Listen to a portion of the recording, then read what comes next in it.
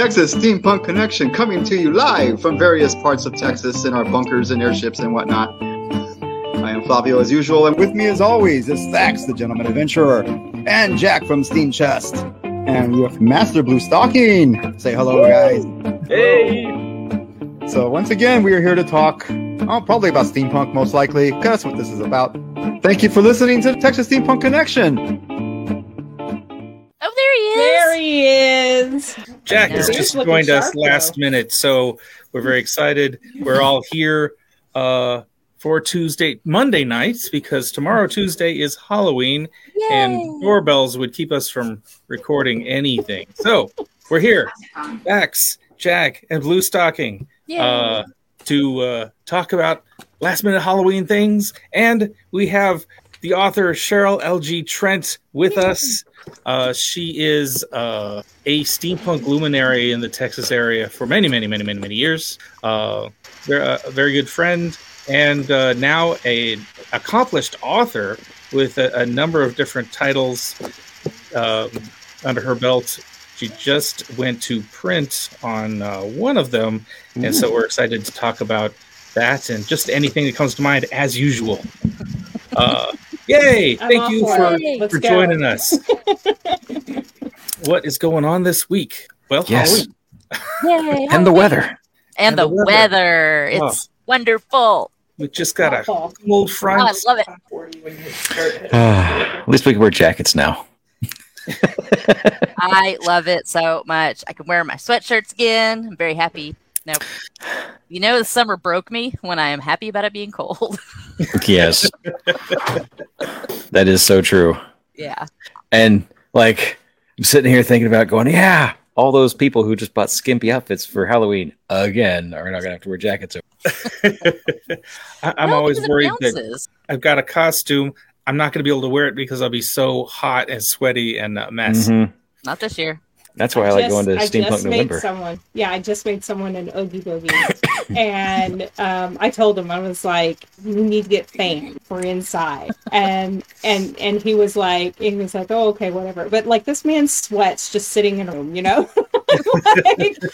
like, you're going to need fans. And we do a test drive on it and everything. And he's trying, that's really hot. No doubt. Well, and last year it was warm enough that I did my half-assed Ghostbuster costume with my overalls and my sleeveless T-shirt. So, I mean, it was, and the year before, you know, it bounces back and forth. You can't really, but 29 degrees tomorrow night is a little more than I was expecting. I didn't know it was going to get that cold. Up here it is. Not down here. Yeah. Up here it is, yeah. Tonight it's getting down to 30. Tomorrow I think it's 29, yeah. 29? Yeah, I'm up a little further in Texas, not much, yeah. Yeah, it's getting chilly up here. So, It was in the 20s yesterday. Yeah, you guys are having a much different experience than us Central Texas folks are. Oh, yeah. Yeah. It's I don't mind. Like I said, I don't mind, though. I will take it over 115 degrees and no rain. Yeah. My skin is much happier. I'll take it. Yeah, that's for sure. So let's. Is that a glass of wine in your hand, Blue Stocking? It's the usual Stella Rosso. In a back glass. Yes. It's one of my Halloween glasses. And as I showed Thax earlier, I did dress up tonight. Thank you.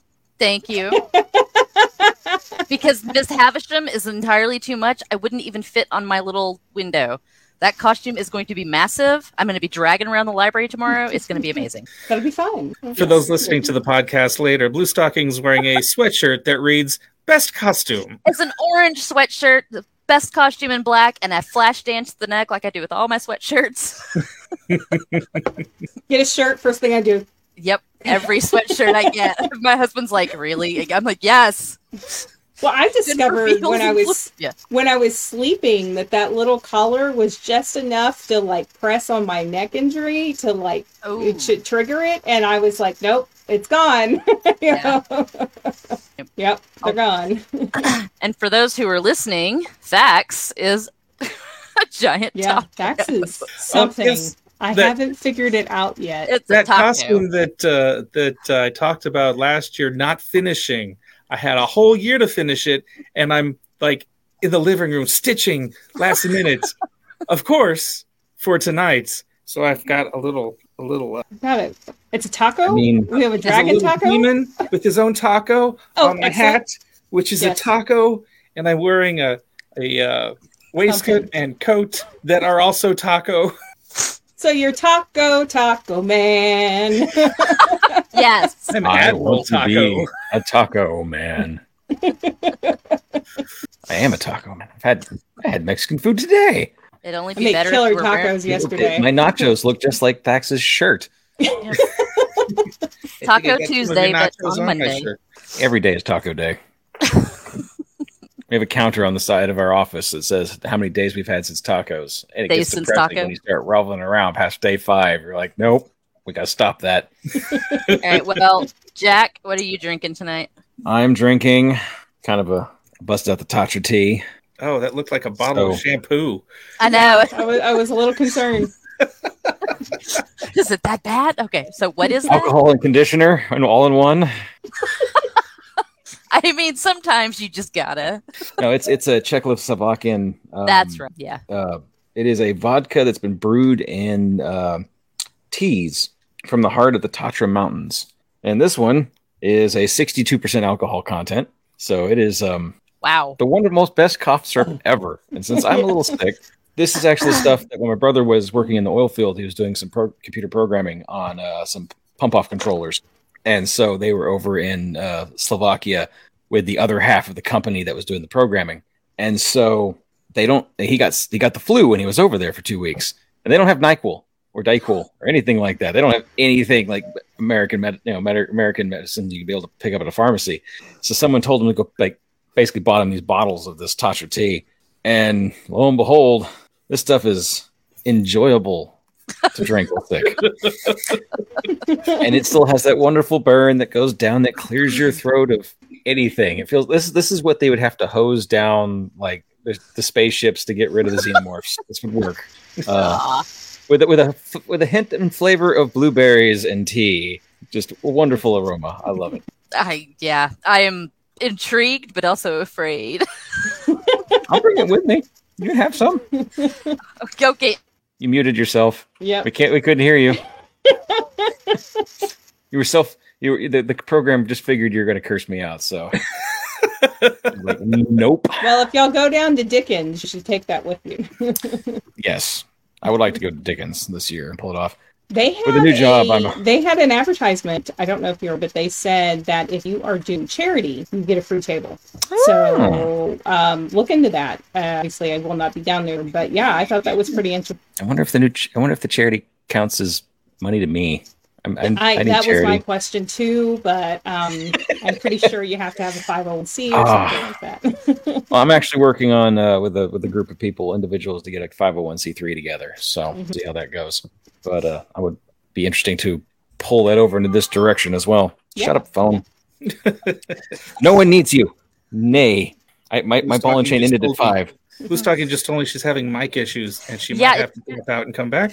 It just popped up and it said your mic has lost connection with your browser, which I don't understand because it's just a Logitech plug-in headset that I've used for 2 years. So the driver died. It had to be restarted. Hey, it's a Mac. It doesn't happen.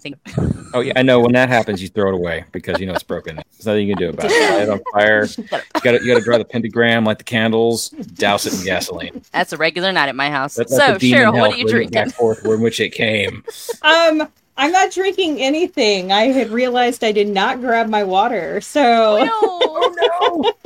And I don't imbibe. I can't, but I am a tea aficionado, and I do enjoy alcohol. Tea is always good. Yeah, always a fan of tea.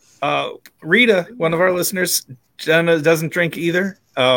She is having a hot cocoa tonight, which is out of her regular pattern of just water. It's the night for it. Cocoa. It's hot water with chocolate in it. Yes. All right. Well, then, Thax, what weird beer do you have tonight? Chocolate flavored. I don't have a new one. I'm going over my last year's. Do that. What is it? The what is that? Corona one with not just the. What, like a Corona taco? Corona taco. It's kind of like that. It's weird. No. It's with the tomato juice and That's clamato. Clamato. It's that's not for Bloody Marys. Yeah, not the It's actually Clamato. not bad. No, Clamato's for beer. Yeah, That also, yes. You can use it for red beer, I'm being told. Mm-hmm. All right, well, Thax, what you got? Well, tonight I have a Firestone Cinnamon Dolce Nitro Stout. That's a lot. Dang. Because Cinnamon Dolce. it's finally cold again, and I can drink darker, heavier So beers. when you take a sip, you just go. Essentially, it's more like a slice of beer. You just take a little slice, a little tiny, little spoon thing, A beer pie. kind of ladle it in, just kind of like Jello. It's only 6%, so there's no way I'm going to compete with Lawrence tonight, who's got a Founders Imperial 12% bourbon barrel aged. He's living the life. Lawrence goes for the nitro. He goes for the unleaded. I mean the leaded. Sorry, he goes for the heavily leaded beer. He goes for the leaded beer. It's served in a leaded glass, so it tastes better. I have some of that. My mom actually has some of that. Leaded glass. Leaded glass. Like, leaded beer. Your mom has leaded beer. How's she doing? Okay, she's right. It's really entertaining, but kind of giggly these days. We got a little loop here. Imagine that. Wait, Jack, were you around for that when I discovered my Corel I was eating off was covered in lead and I got super pissed? Yes, Oh, no. I was there for that. Oh, Well, not there, but I was around and I remember that story happening. That's lead. it's lead. What was it? So it's Corel. It's a form of dishware that is very hard to break, and I drop things a lot. And so I have just lived with Corel forever, but I had this particular print I like that I grew up with, and I found it at a thrift store, and I was using it, enjoying it, and having a grand time with it. And then it was like, oh, by the way, anything Corel that has the painting on it before 2000 is leaded. And I was like, that's what I need for my chronic illness, is to be imbibing lead. Yep. Yeah. The good news is if it's after 2000 or if it's not painted, it's fine. Okay. Which I did for one of my books, because in the book set in the 1970s, sure enough, the restaurant has Corel plates, and but they're just not the ones with the lead paint on them. Not the ones with the lead paint on them. Yeah, that's just one of those little things you just slip in there for your Acthley character to explain away. We don't have that one because that one's got lead in it. There's 3 lines you didn't have to write. It came from personal experience. Yep. Well, that's a great segue. Let's talk about your books. You have sort of a new one coming out, one going to print. Yeah.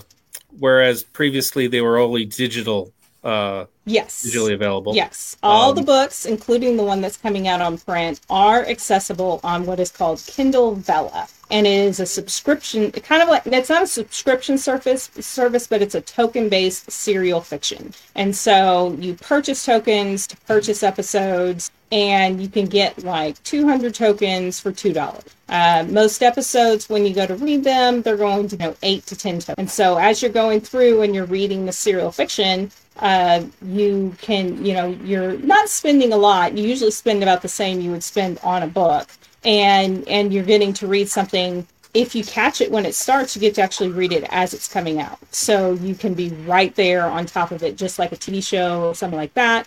Or then you can catch up on the backlog. You can, and you can read. My favorite part about the serial fiction is that they're 6 to 800, 8 to 10 tokens. It's usually about 100, where you're looking to 800 to 1,000. So it's something real easy that you can pull up on your phone, read while you're waiting in the doctor's office, or, while you're, in between, taking that quick break or something like that. And it's really easy to do that and not feel like, oh, I have to put down the book, I have to go to my page again, I have to go do this, and or getting interrupted because you get them in these. And I've always been a natural serial writer, I write themes, and so it works really nice for me and gave me an excellent footing to be able to go ahead and put the first one I put on Kindle Vella, which is Daughter's Fortune, and put that on. It's now in print, in paperback, ebook. Yeah. Hi, Lexi. And that's the one that's most recently gone to print. Yes. It's basically been converted into a novel from a serialized. Yes, It's very exciting. Very exciting. Tell us about this Daughter's Fortune. So Daughter's Fortune, and the subtitle is not a pirate book. Anyone who's been around since the inception of this, when I would say, okay, I'm writing a book and it's on a boat, but it's not a pirate book. You know, I'd have to like preface it, especially around steampunks, you know? Like, yeah, we're all like, piracy. Yeah, but it's not a pirate book. And it's follows a lady sea captain. Her name is Jeannot. And she is just trying to make it in a man's world, and you know, she just enjoys, you know, doing her job and getting from point A to point B, and making sure her company stays afloat. She runs the company for her father, who had it before her. Obviously, there's that little hint that, you know, they come from a family of seagoers. You know, this is what's done.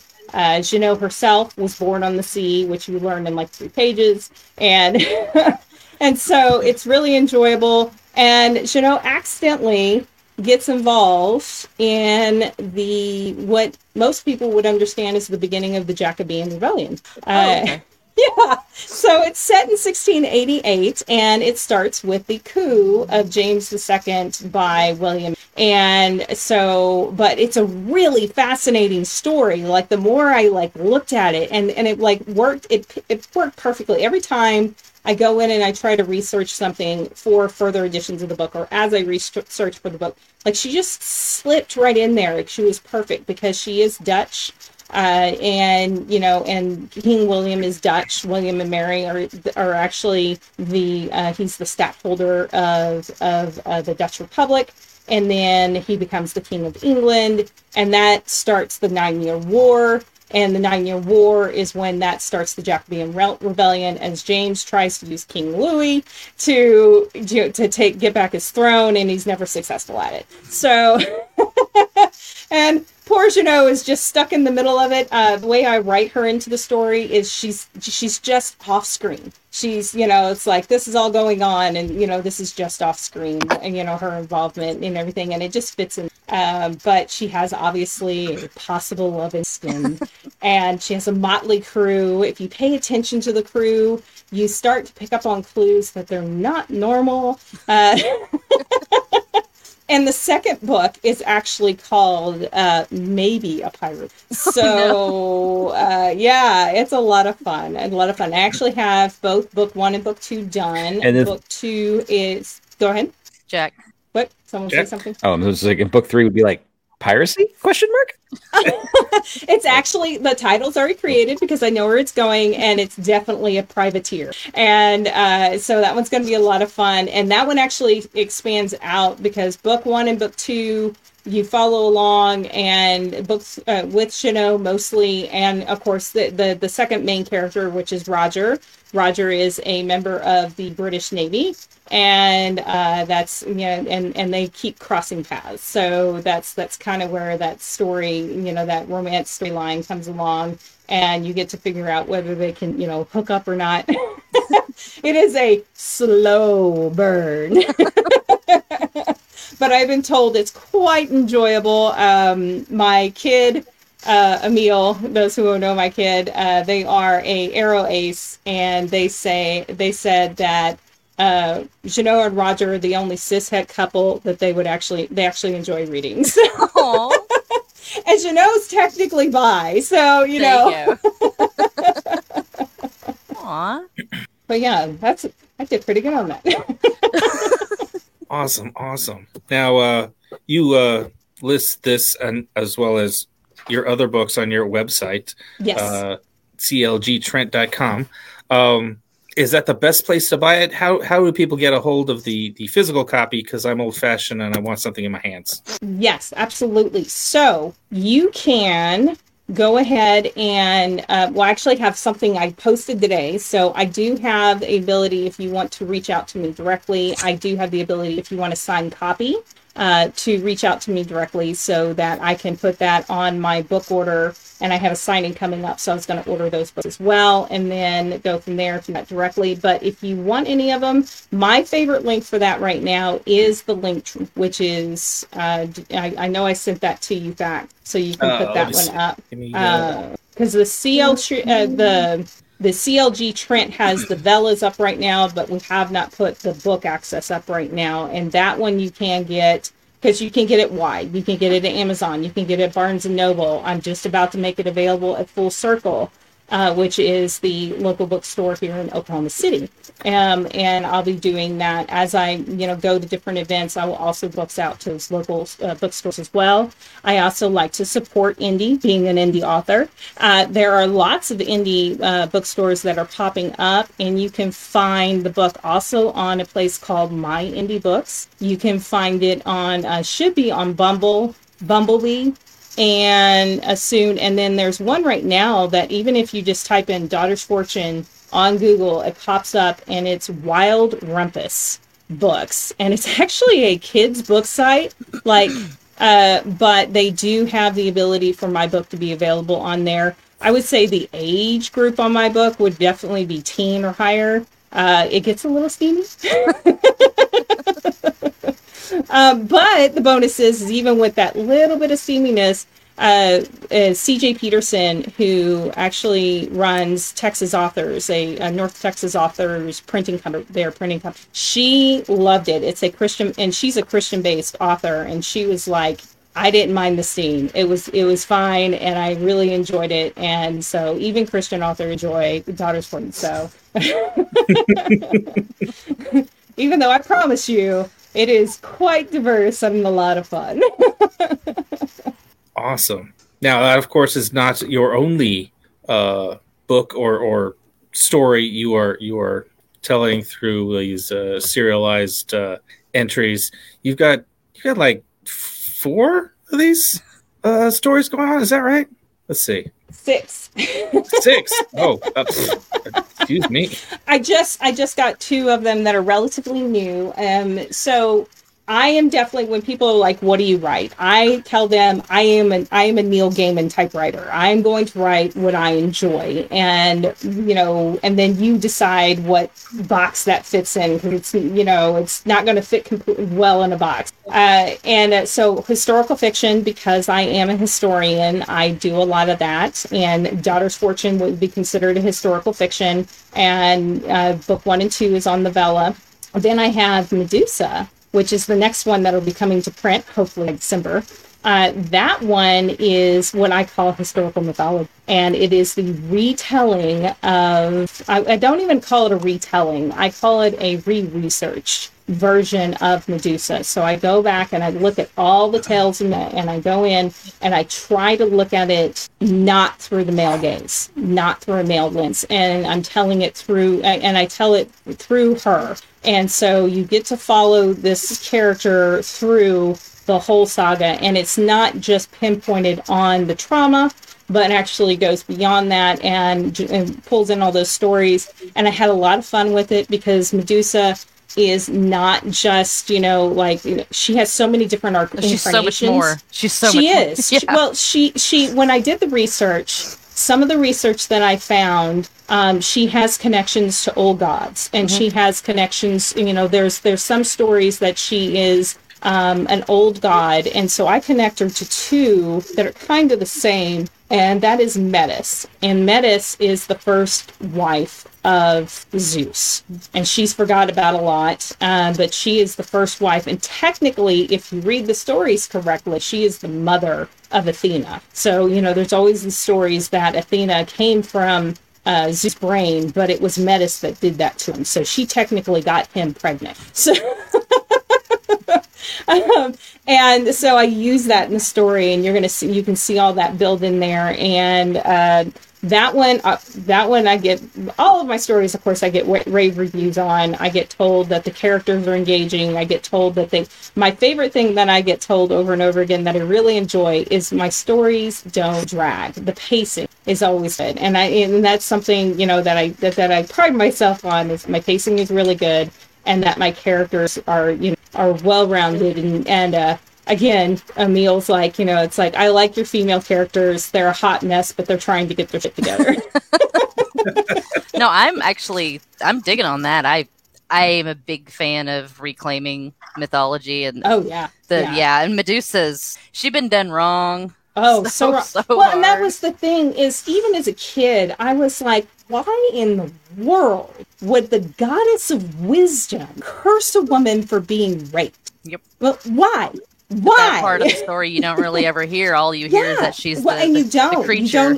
You don't actually even see it in the stuff that's there. You don't even see it in the stuff that exists because I promise you, I have scoured. The only thing I haven't done is learn Greek and read ancient texts, you know? Yeah. And I have scoured, and that's just kind of there, and that's where I kind of twist it in retelling. And if you even look at the blurb, I talk about how beauty is and so, you know, so that's, and I really enjoy it. I mean, it was inspired by the Me Too movement, and she just came into her own. I really enjoy the one that went up on Vela because I had written it and I felt like something was missing, and then I went in and hit it again, and it came out, and it was just like, this is it. This is what was missing. This is what's going. And even Medusa's story, it's left with a little bit of, I can go back and do a book 2, which, you know, now involves the character and been playing around.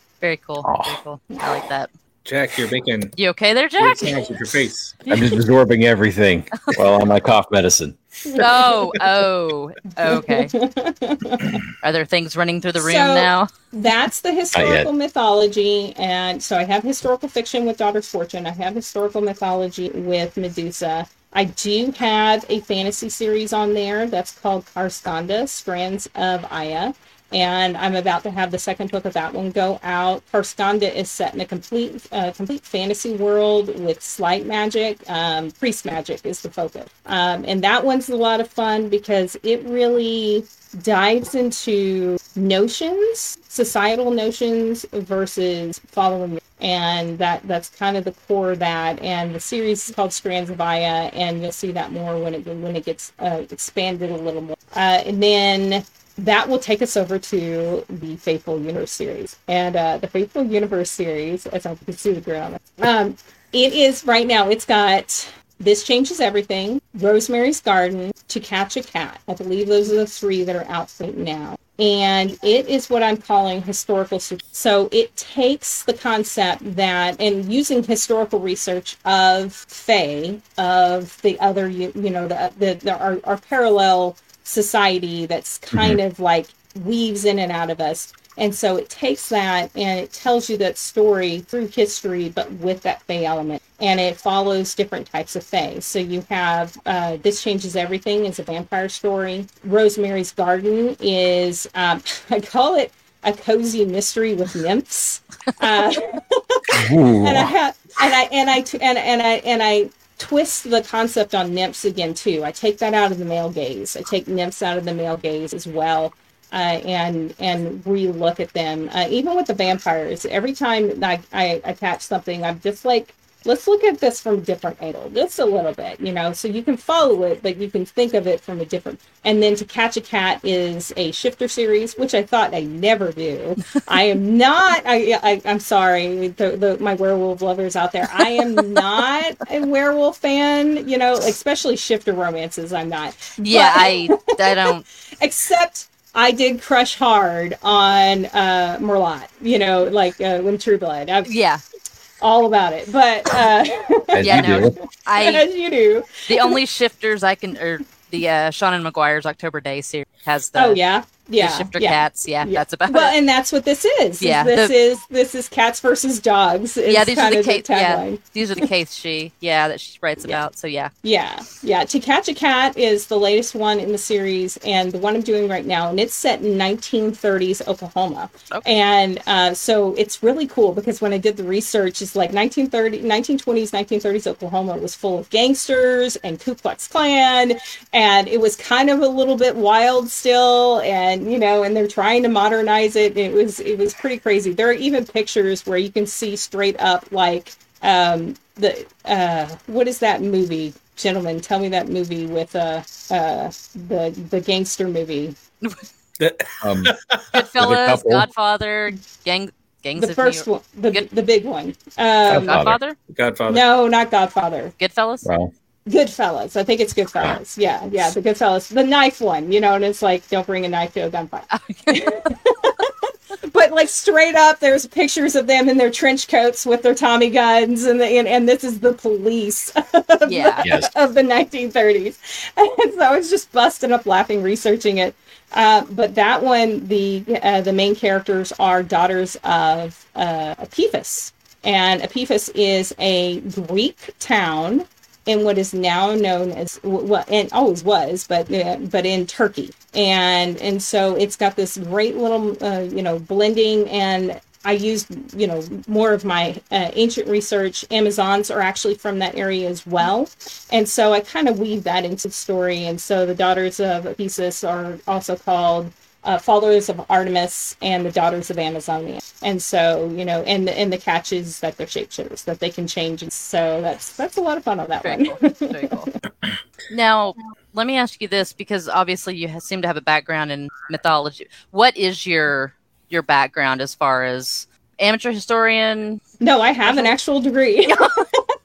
I was trying to think how to say it where I don't sound like an asshole. Yeah. I'm like, no, absolutely. I have a degree in ancient and medieval, so I studied, I studied all of that and dug way deep into it during my bachelor's, and then I have my master's mostly done. Obviously, that has been tabled ever. But my master's was focused on Native Americans and clothing history. And so that's, and Jack knows that, Yeah. So I tend to call myself a clothing historian, but I got a full-fledged degree. I can use those tools. I love that. I actually, despite TWU's size, I actually know two medievalists, and they're both bananas. So my medieval professor, she was something. We've got one professor and one student who's going through and finishing theirs. But hang on, I've got a cat attack. Brax, get down. Get down. He's reaching over my chair and grabbing my headphone wires. Okay, I'm digging on the mythology. That is, it's one of my.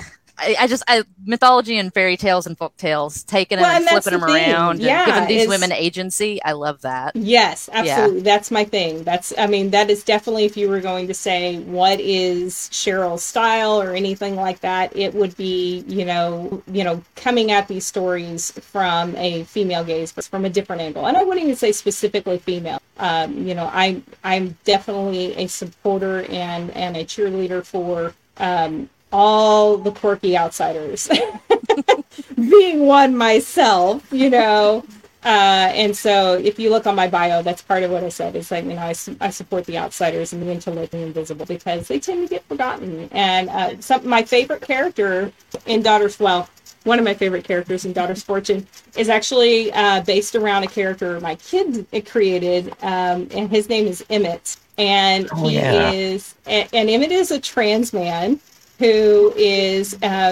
ran away from home, an abusive father in Scotland, and ran to London and became a solicitor. Actually, he's not a solicitor. He is, and I've lost the word, and I apologize, but basically he became a lawyer. An advocate?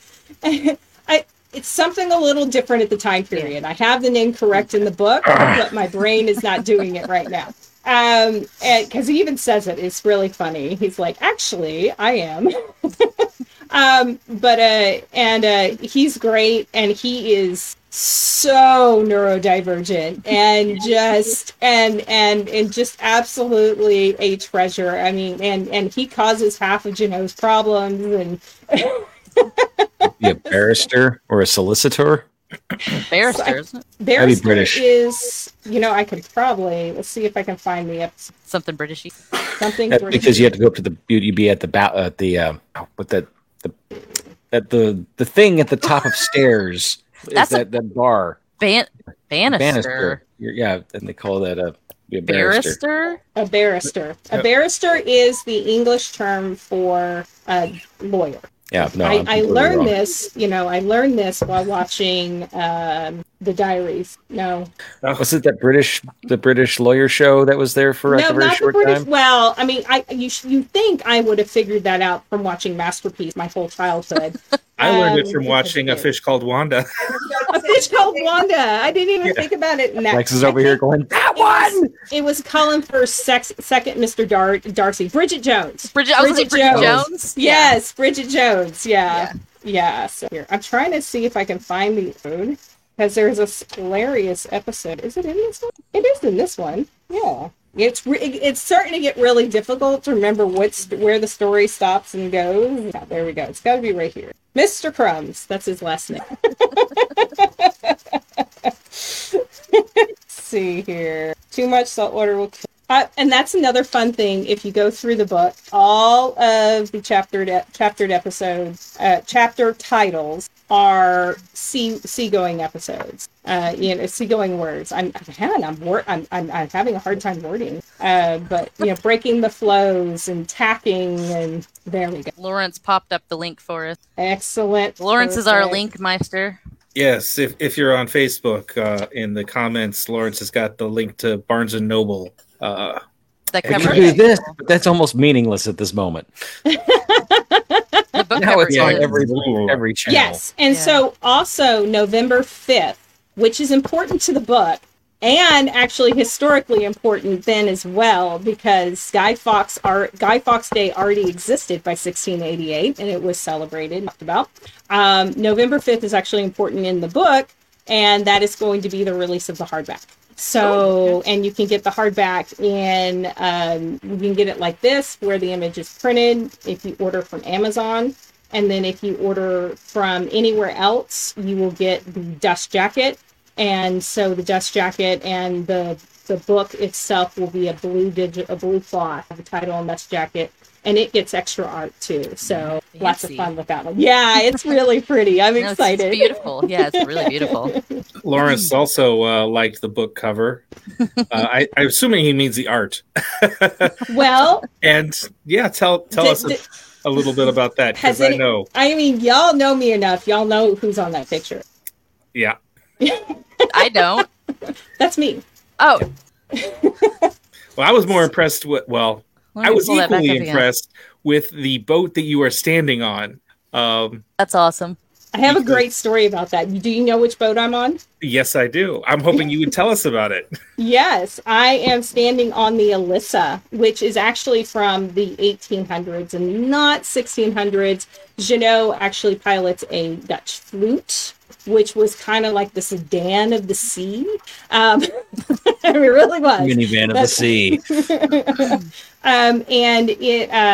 But I am on the Alyssa, and the costume I'm wearing, I made because I used my historical knowledge, and that's actually a time period that's really hard to get a time frame or get a extants to figure out what the style was. So it's really hard to find images of that early style, and it's really hard to figure it out. And of course, Jeannot's is a little different as well, because in the description in the book is that she has a jacket designed in the feminine form, but worn like a man. And so, I had to kind of cross those two over, because we are in the pirate coat period. We are in the big flowy jackets and floating around, but the women are very, very tight fitting. And so that's kind of where I play around with that.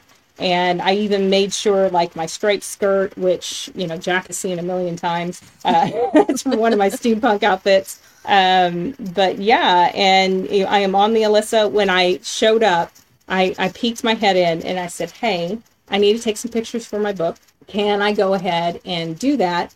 And, it's like, how much would it cost? And she just looks at me and she's like, oh, girl. And so, yeah, just go on. And it was the first time, it wasn't the first time I've been on the Alyssa, but it was definitely really enjoyable to walk around and take those pictures. And I have a whole collection, and you can actually see the design construction of this costume or any of my other costumes on my main TikTok, which is CLG Butterfly. And actually, I think this one is on my author one, which is the Cheryl LG Trent. So if you type in Cheryl LG Trent on TikTok, you can find all of those videos on there. And I have info videos on there for historical facts. I have narrations, little excerpts and things like that. I actually have the first chapter of Daughter's Fortune available on that TikTok, because I didn't mention earlier, first 3 episodes on Kindle Vella for any of the stories that's for anything on Kindle Vella. So it's really nice because you can basically test the book. You know, you're like, oh, am I going to enjoy the story? Am I going to enjoy the writer? And you get to read those first 3 episodes and you go, okay, I want to go ahead and I'm going to figure out and click that stuff. Okay, cool. Very cool. I like that. Yeah. For those that aren't familiar, the tall ship Alyssa is a active sailing ship that is in the port of Galveston. I don't know all the time, but I know it is. That's its main port. Yeah, that's during, its home port. Dickens on the Strand in December, and they have tours. You can go on and walk through the entire ship and see. And it's an active ship. It has an active crew, and it sails in and out of port. And I guess ships small cargo around. I have no idea. So I know that they are part of the Tall Ships series, which is another event you can go to in Galveston. And the Tall Ships series is really cool because it's not just the Alyssa. You get a whole bunch of other ships that are that come in. And this year I missed it, and I was very sad I missed it because I had ended up I had already committed to something else. And I'm watching pictures because they had a Dutch flute there, and it was heartbroken. I literally came the weekend after, and they had to leave early because I was like, "Oh, if I get done with this, then I can go." And they're like, "No, they had to leave early." And I was like, "No." I'm sorry. But you can see, so you can see beautiful ships, and most of those ships run, and they do different things. The Alyssa specifically can do tours around the island. It can, and it does sail regularly around the island, and actually has an open day on Thursdays, I believe, where you can go in and learn how to work the ship. And you can go and do, and that is a permanent installation there. So the Alyssa is, if it's in port, you can go in and take tours anytime. Doing it during Dickens is the best, though. So besides tall ships, because then there are lots of pretty ships. Yeah. Okay, tell us a little about This Changes Everything. I'm not really big into vampires at this point. It seems like my whole adult life they've been regurgitated over and over. I love vampires. Okay, all right, you can. Make me love this. Oh my gosh. Okay, well, first I have to put an 18 or over warning on this. Oh, I love it even more. Yeah. No. All right. Hold up. We have to go on this Texas Steampunk Connection After Dark. Steampunk After Dark has started. It is. It has started to be. now. All children leave the room. No children listen to this show. And this is why I was laughing earlier, because the tagline for This Changes Everything is "This changes everything, not a typical vampire story. Introduction to the Faithful Universe," and it is erotica. It is like, it starts off with a bang and it doesn't stop, but all of the sex has importance. Like, it's not just like, oh, there's a sex scene and then we're going to get a little fight. Oh, there's a sex scene. No, that's like all intrinsically tied in together. My favorite reviews and comments on it, and you can look, it's probably my most commented on series in Kindle Vella, is that the relationship between the two main characters, luminous. I love saying that because it's just like warms my heart. And just the story is amazing. And I'm starting on book 2 of that one right now, season 2, book 2. And actually season 2 is up on Vella. So you can get through the first adventure. And the reason it's an introduction to the Faithful is because it does start to open that, and it gives you an idea. Vampire is the perfect introduction to a supernatural, because we kind of know what vampires are, and then we can kind of set the stage, and that's what it does. The main character, I never give away the main character when I talk about it, because it is a great little in the book. That happened when I was writing. I was even like, what's your name? And it ties in completely when I finally, the character's name is finally revealed. My kid looked at me and goes, "That's very Faye of you." So, yeah. And so it has, if you kind of know World of Darkness, you kind of know your basic vampire stuff, it follows that a little bit. It has a secret society type thing. It has factions. It has different things like that. But really, the first book, this book is focused on these two characters as they discover each other, and as they discover this new thing that they've accidentally done, and have to figure out how to get through it. And when I was writing yesterday, I have the Fateful Universe series. When I started putting it together, it's connected, even though it's individual story. And the connection actually has to do with the concept of Age of Aquarius. And that is that if you know what the Age of Aquarius is that's this belief that there will be like a fifth age, if you play Cyberpunk type thing, anything like that. This age that will bring us into a world of balance, enlightenment, and all that. But my thing I remind everyone about is that birth is not. And so the turning point in the Age of Aquarius, which if you read information right now, is literally right now. And this book is set right now. It is set right. And so that is part of the importance of that book. And it's a catalyst for the post-apocalyptic book will be written in the future. And so, but when I was writing this, I was talking to my kid, and when I made this realization, my other kid, when I was talking to Kat, there we go. Her origin seems so random and incidental, but she could be the catalyst. And so that's actually going to be the blurb too. So, cool. Let me ask you this: with all of these different series and ideas, is this a Cheryl L.G. Trent like tied together universe, kind of like with Stephen King, where it all? There's the Fateful Universe is for sure. The historical fiction, Daughter's Fortune, is not. It doesn't tie in. Okay. It is straight historical. That is what it's focused on. And I thought about it. I toss back and forth in Daughter's Fortune. It shouldn't be, fantastical or anything like that. But she is not. And then now I would say part of me wonders if Medusa is, because my kids beg for a modern. And I mean, I dig it. So it could be something that happens in the future. And it is, because it is a retelling and it's not specifically just, tied into the known historical mythology. So, that's a possibility on that one. And I mean, the thing to always remember about that is that archives lie and don't always have their lacuna of information exists all over archives everywhere, and the people that got written about the most were the white men. So absolutely. But stories get lost. Stories get lost, yeah. Cheryl, I feel like you and Blue Stocking are like right there of the same mind. Blue Stocking is an expert on not an expert. Folklore and fairy tales. Very amateur. I like fairy tales and folklore. Okay, first off, I heard you say you were a librarian. Yes. That counts. I have my master's in library science from, I don't know why I'm pointing because y'all can't see TWU behind me, but it's back there. That counts. I mean, I have a thing that proves it. It's right there. You can't see it, but I know it's there. No, my diplomas are out there in the hall, or out in the other room.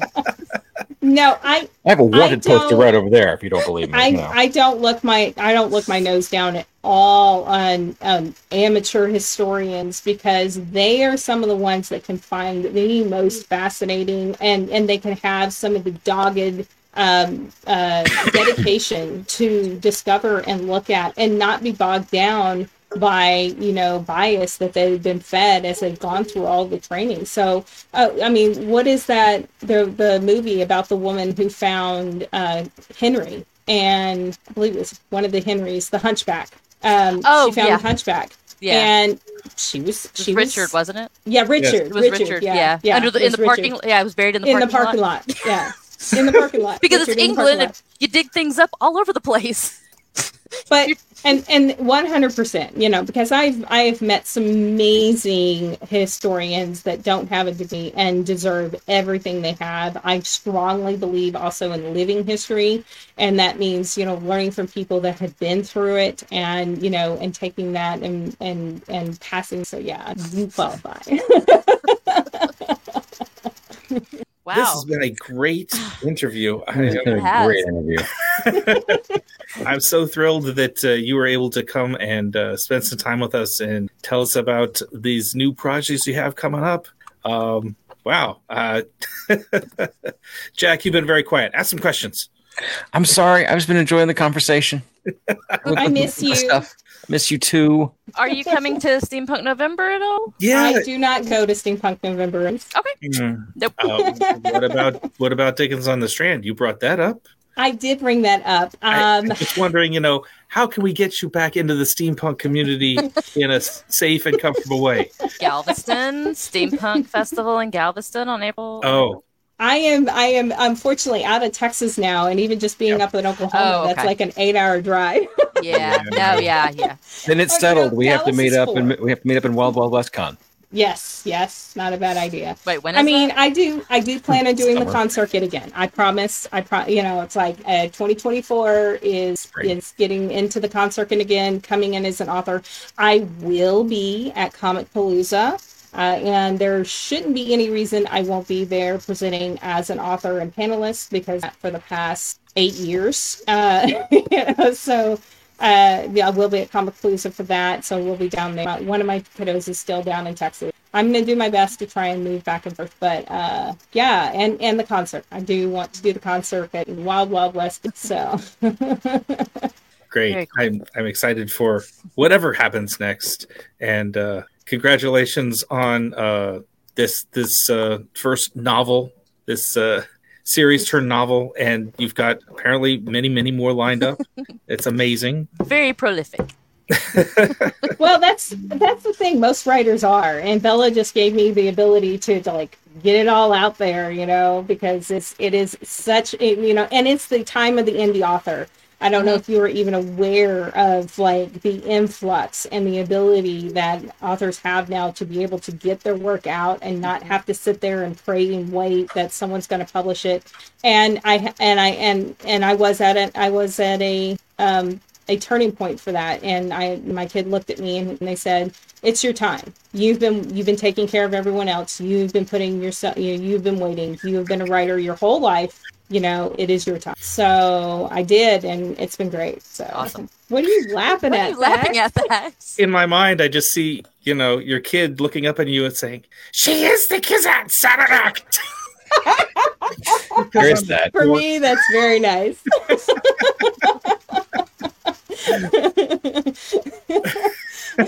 I don't even know if Emil would quite get that, but I get it, and I love it. I think that's actually some of the things that we've shared the most of over our time, just on Facebook, is between you and me. It's nothing but Dune jokes most of the time. Yeah.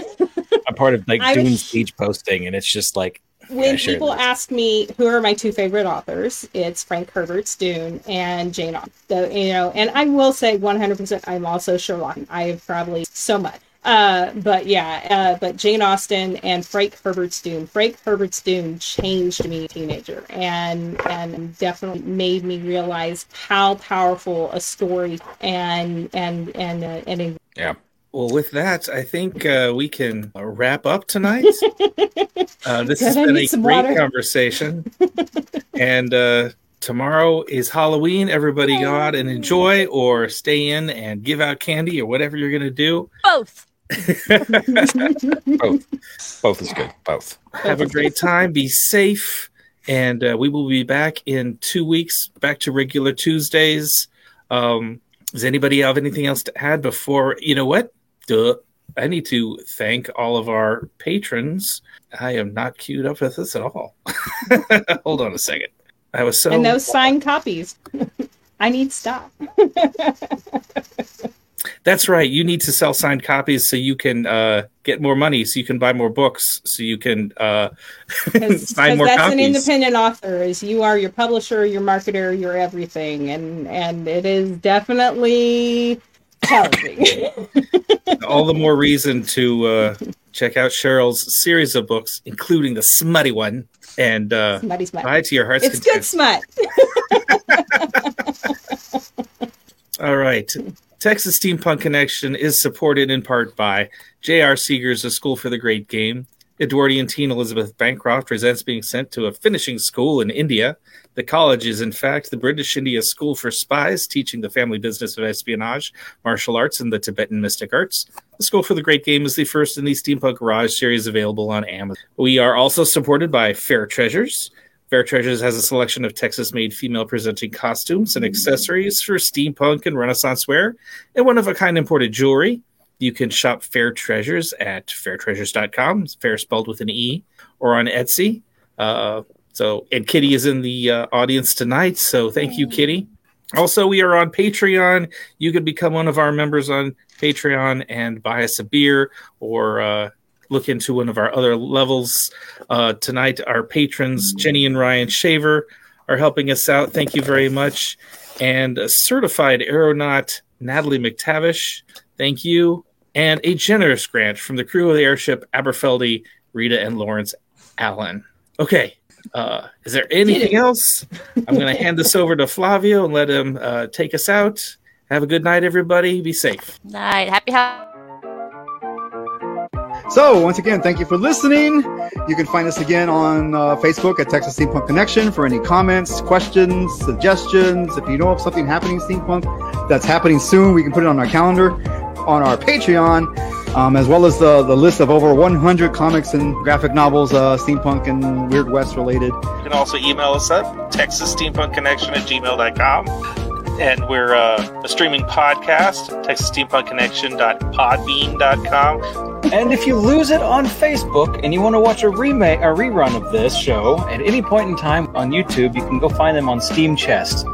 And although we've made many, many jokes about Twitter, you can look for us at TX Steam Connect 1 on Twitter. I never use it. I never look at it. I don't know. I don't understand Twitter. Once again, thank you very much. And until next time, mind your gauges.